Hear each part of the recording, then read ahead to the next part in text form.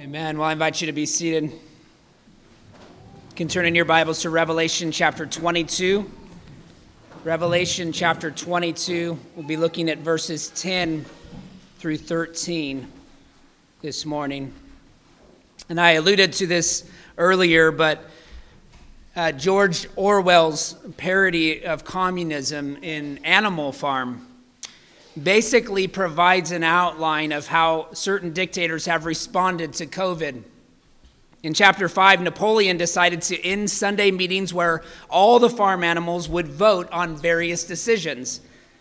He began making decisions for the farm among a small private committee and then having Squealer go and report those decisions to the rest of the animals. They removed the ability for them to vote on the matters. Well, Squealer shared the news of this transition with the rest of the animals, saying this: "No one believes more firmly than Comrade Napoleon that all animals are equal. He would be only too happy to let you make your decisions for yourselves, but sometimes you might make the wrong decisions, comrades. And then where should we be?" So it's easy to feel defeated when it appears the wicked are able to accomplish their will without any hindrance or retaliation. While the church struggles to survive, and unfortunately more and more are closing as these lockdowns continue. And then you have businesses with godless motives thriving. Walmart. So we see the same thing in our personal relationships, right? We see these challenges causing division among us. And so the frustration that results can lead to a compromising approach, right, to our Christian calling and sanctification. Oftentimes we experience these frustrations and doubts because we actually envy what the wicked are able to get away with. Right? We think that we're missing out on some superior way of living, but we rarely see the fearful emptiness that accompanies the wicked. All right, we all have important lessons to learn. And I think one for us this year is that your longing for perfect justice will never be satisfied in this fallen world. I believe that's true for all of us. It's quite possible that faulty expectations have compounded our frustrations in 2020. And so this morning we'll further analyze our condition and consider how Scripture leads us toward a hopeful response. All right, we'll see our critical need for God's revelation in order to rightly understand and respond to the frustrations of living in a fallen world. We must live with a view towards the final judgment at the end of this present age. And ultimately, the revelation of redemptive history provides us or prepares us to face that judgment with hope rather than fear. We'll see why that is this morning. So let's ask the Lord for his blessing upon our reading of his word and our sitting under its preaching. Heavenly Father, we thank you that you have given us your word, that you have spoken to us, our maker and our creator. You've made us for yourself, and our hearts are restless until they rest in you. And so speak to us, Lord. Help us to draw near to you, to have eyes to see and ears to hear our need for your word. Help us to depend all the more, to find comfort in your word and not in the news, not in just the random places which we oftentimes go, whether it's food, the kitchen, whether it's friends. Lord, those things can be helpful, but Lord, we primarily want to rest in you. Lord, we want to use the resources and gifts that you've given us to further our trust in you and not to weaken it. So Lord, help us to depend upon you now, to have hearts that are softened to the truth, that we would respond in repentance and obedience. For your glory we ask it in Christ's name. Amen. Amen. So read with me Revelation chapter 22, verses 10 through 13. And he said to me, "Do not seal up the words of the prophecy of this book, for the time is near. Let the evildoer still do evil, and the filthy still be filthy, and the righteous still do right, and the holy still be holy. Behold, I am coming soon, bringing my recompense with me to repay each one for what he has done. I am the Alpha and the Omega, the first and the last, the beginning and the end." Amen. This is God's holy word. Well, the first point in your outline, if you're following along there, is act according to your age. And I know you've heard this from your parents, and we swore as kids that we'd never say it to our kids, and yet many of us have. Act your age. Now, I'm not actually referring to that. I'm referring to acting according to this present age, this present evil age in which we live. There's a certain level of freedom to live in ways that are contrary to God's revealed will, but the time of judgment is near. Scripture is clear on that.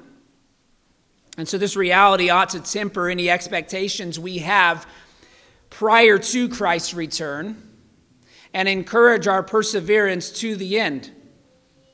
The Old Testament prophet Daniel was told to seal up the words of his prophecy until the time of the end. He was told that 3 times in Daniel chapter 8, verse 26, in 12:4 and 9.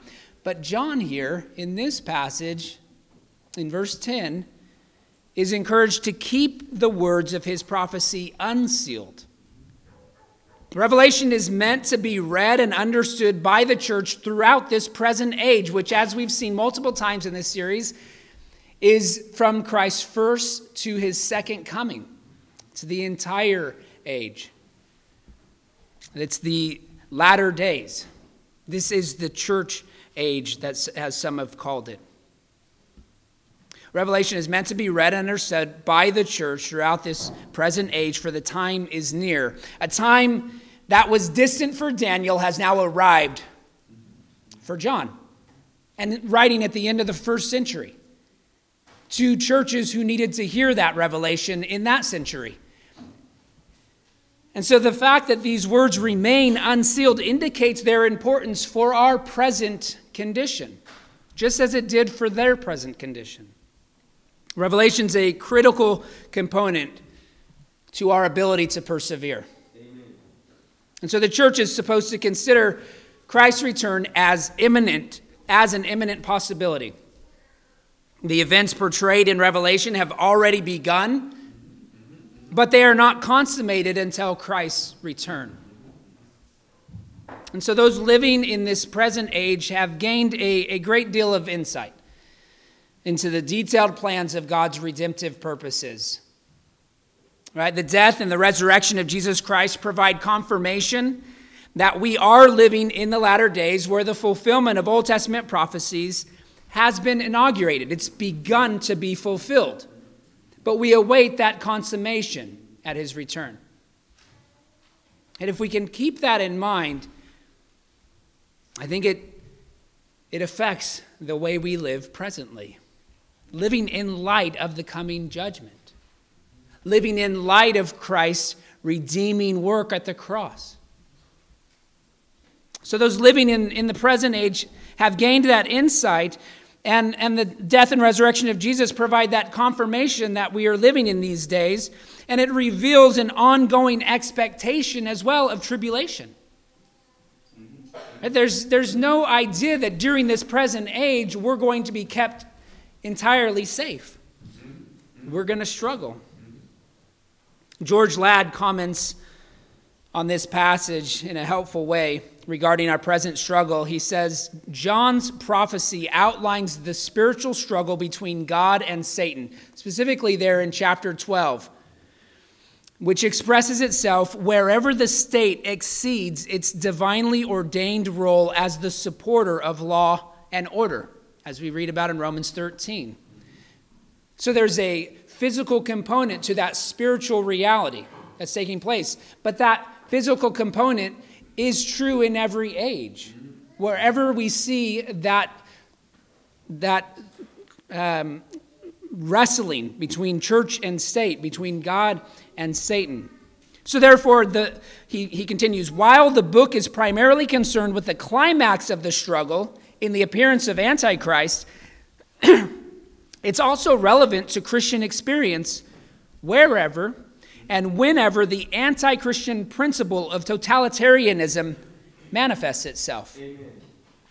So generations are largely defined by major events that occurred in their lifetime and that affected a majority of the population. So we can go back to the greatest generation who survived the Great Depression, who survived World War II. They tend to believe in personal responsibility, duty, honor, and faith. The silent generation that followed them is defined by the Korean War and the Cold War. They stood up to communism and began the civil rights movement. The baby boomers enjoyed the years after World War II.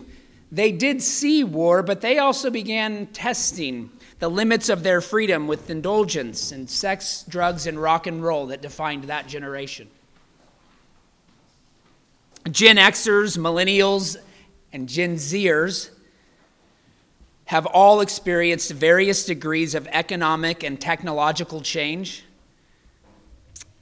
but few of them understand the struggles of living under a totalitarian regime. Many of them possess a naive optimism that is utterly ignorant of history. And the history books that they have read oftentimes are revisions of that history. And so in 2020, we are seeing the ongoing manifestation of the spiritual struggle between God and Satan. In America, we are seeing the beginning stages of a soft totalitarianism, but few people under the age of 56 seem worried about the threat. And so the reality is this present age is filled with people acting according to their nature, as we see there in verse 11.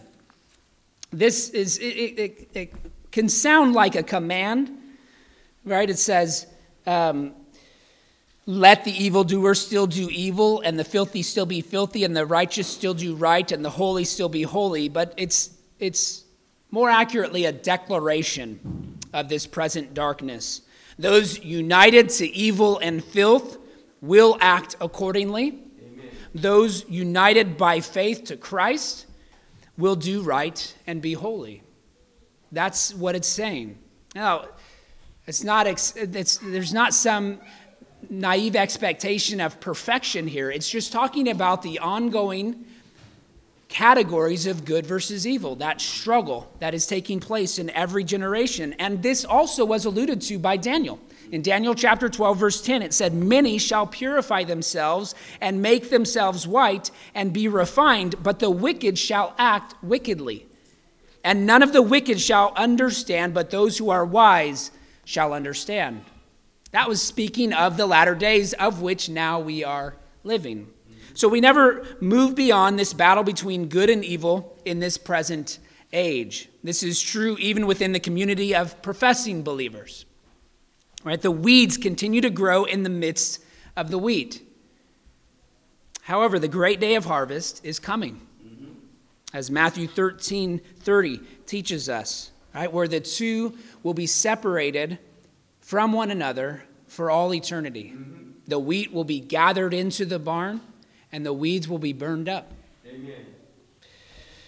So, when we consider the situation of the early church in the first century in Asia Minor, at the end of that first century, we can understand how urgent this particular word of revelation was for them.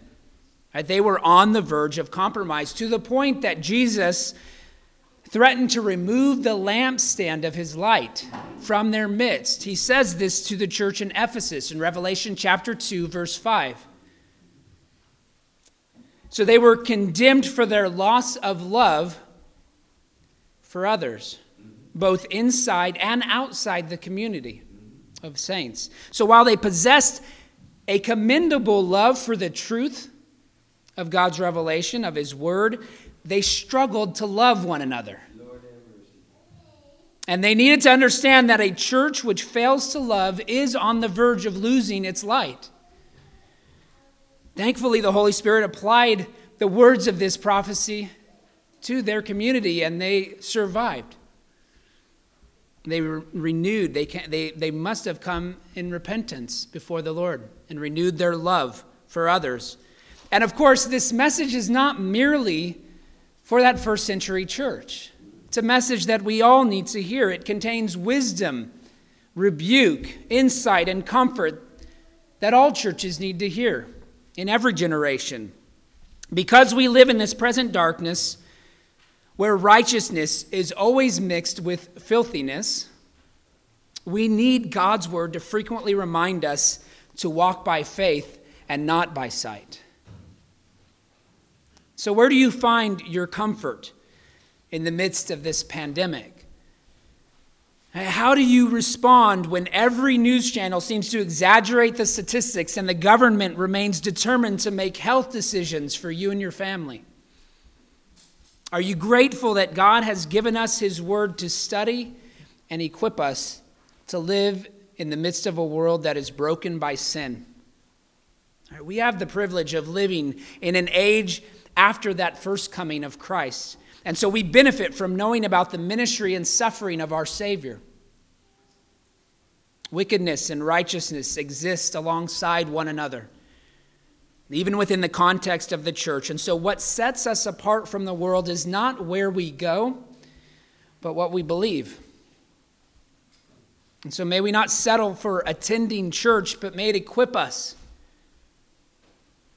and spur us onward throughout the week to live in light of the blessings that flow from our salvation. We may or may not face the same kind of persecution that the original audience faced in Asia Minor, but we are united to the church universal across time and space. And so may these words ground us and comfort us in times of tribulation. May they drive us to repentance where we've gone astray. May they lead us to reconciliation with God first and foremost, and then with one another where division has occurred. And so we are to act according to this present age in light of the judgment according to your works. That's the second point in verses 12 and 13. Act according to your age, and then the second is judgment according to your works. Now, once again, Christ begins to speak here in verse 12. He had previously exhorted his readers to keep the words of Revelation that we looked at last week, because he is coming soon. In verse 6. Now he reiterates that sentiment, I'm coming soon, acknowledging the possibility of his return at any time. Christ's purpose for coming is made clear in this verse, though. It's to bring about the final judgment according to works.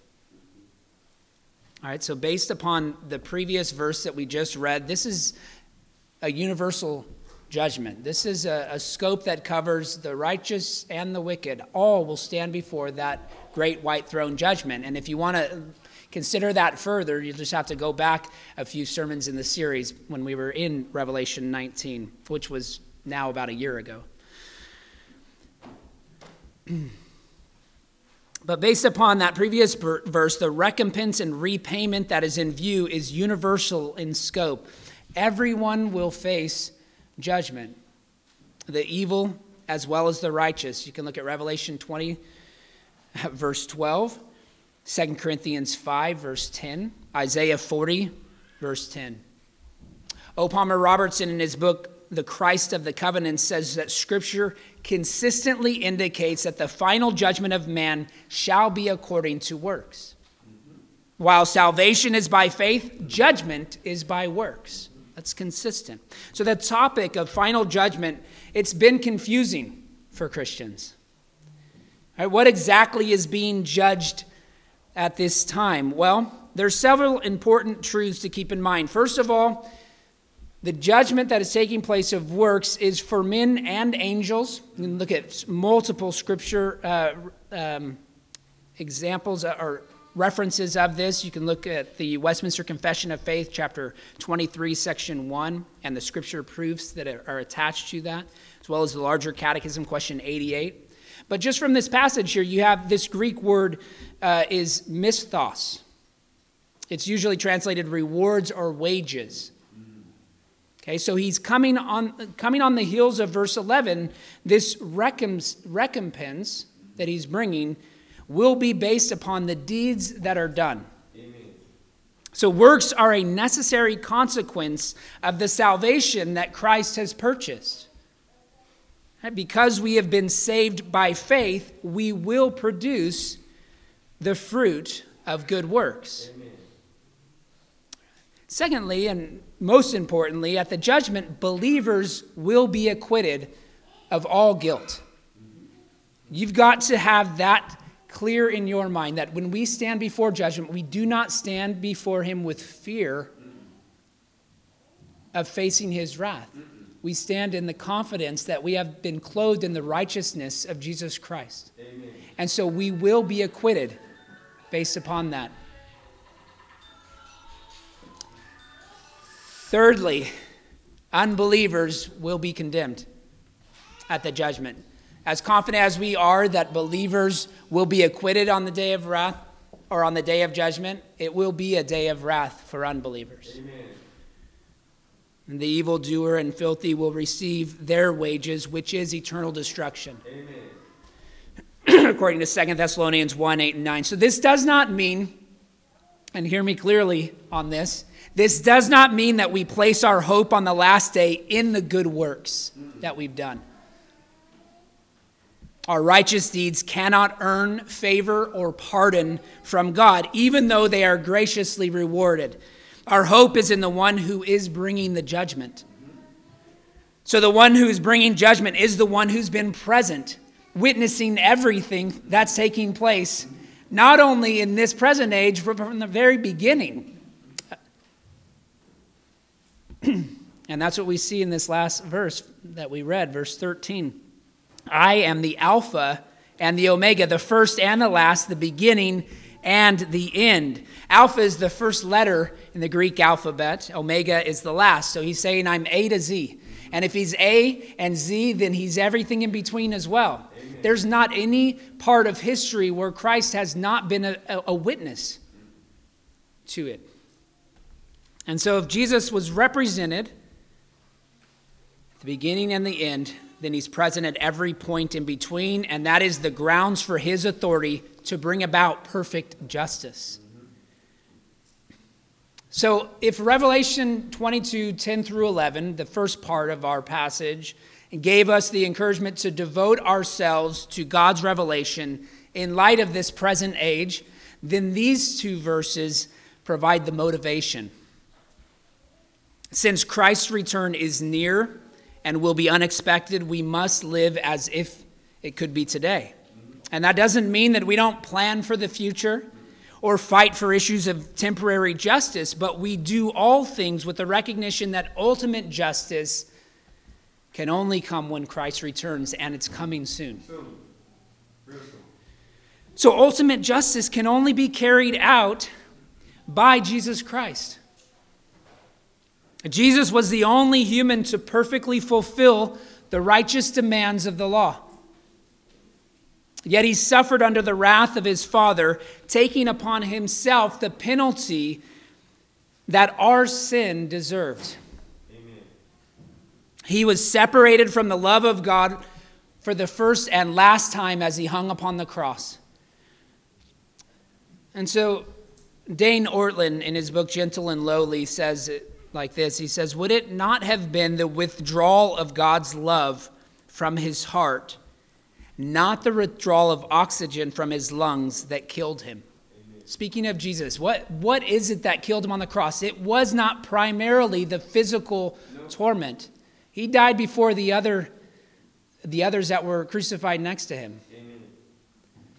Amen. They had to have their legs broken so that they would suffocate on the cross. Jesus was already dead. And it's not because he was weaker physically. So it's It was the withdrawal of God's love, Ortlund says, not the withdrawal of oxygen from his lungs that killed him. Who could hold up mental stability when drinking down what God's people deserved? In the presence of this mental anguish, wrote B.B. Warfield, the physical tortures of the crucifixion retire into the background. And we may well believe that our Lord, though he died on the cross, yet died not of the cross, but as we commonly say, of a broken heart. It was the suffering of Christ's heart that overwhelmed what his physical frame could handle. So Ortlund continues, he says, but why would he go through with it?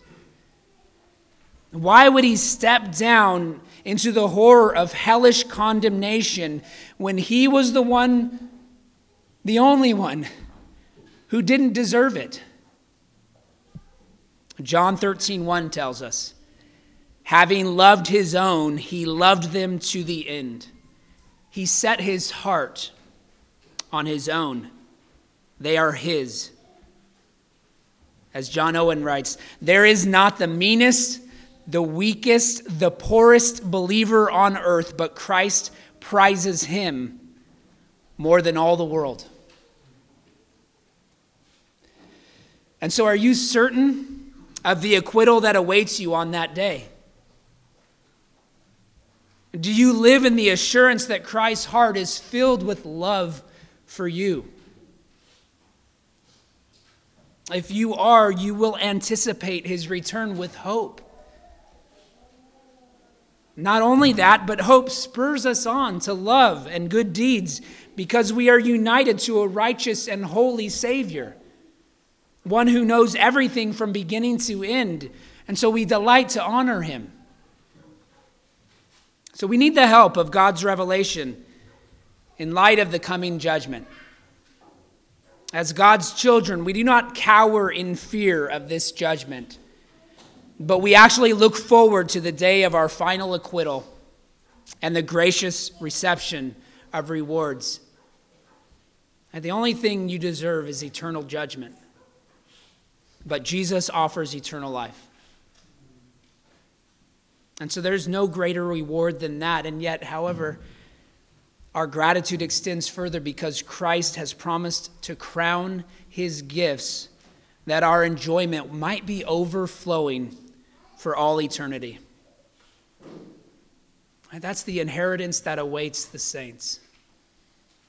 And so let us continue to worship and honor the one who has purchased that inheritance for us and guaranteed it and kept it in heaven for us on that day. Heavenly Father, we are grateful for this reminder that even on the day of judgment, we do not stand in fear as your people. We stand confident because of what Christ has accomplished for us. Lord, it is a truth that is hard to fathom. Lord, it should be something that we never tire of meditating upon. And as we respond in song and as we participate in the Lord's Supper, maybe be reminded of the tremendous privilege we have to be united to the only one who lived a life that we could not live and then bore the wrath that we deserved in our place. And because of that, we come with reverence, but we come with overflowing joy. And we long to honor you in the way that we pursue righteousness in this life. Protect us and guard us through this time of tribulation. Cause your church to thrive and cause your saints to stand firm. It's in Christ's name we pray. Amen. Amen. Well, I invite you to stand. Our hymn of response is found on page 300 of your Trinity Psalter hymnal, also in your bulletin. Come, thou long expected Jesus. We'll be singing verses 1, 3, and 4.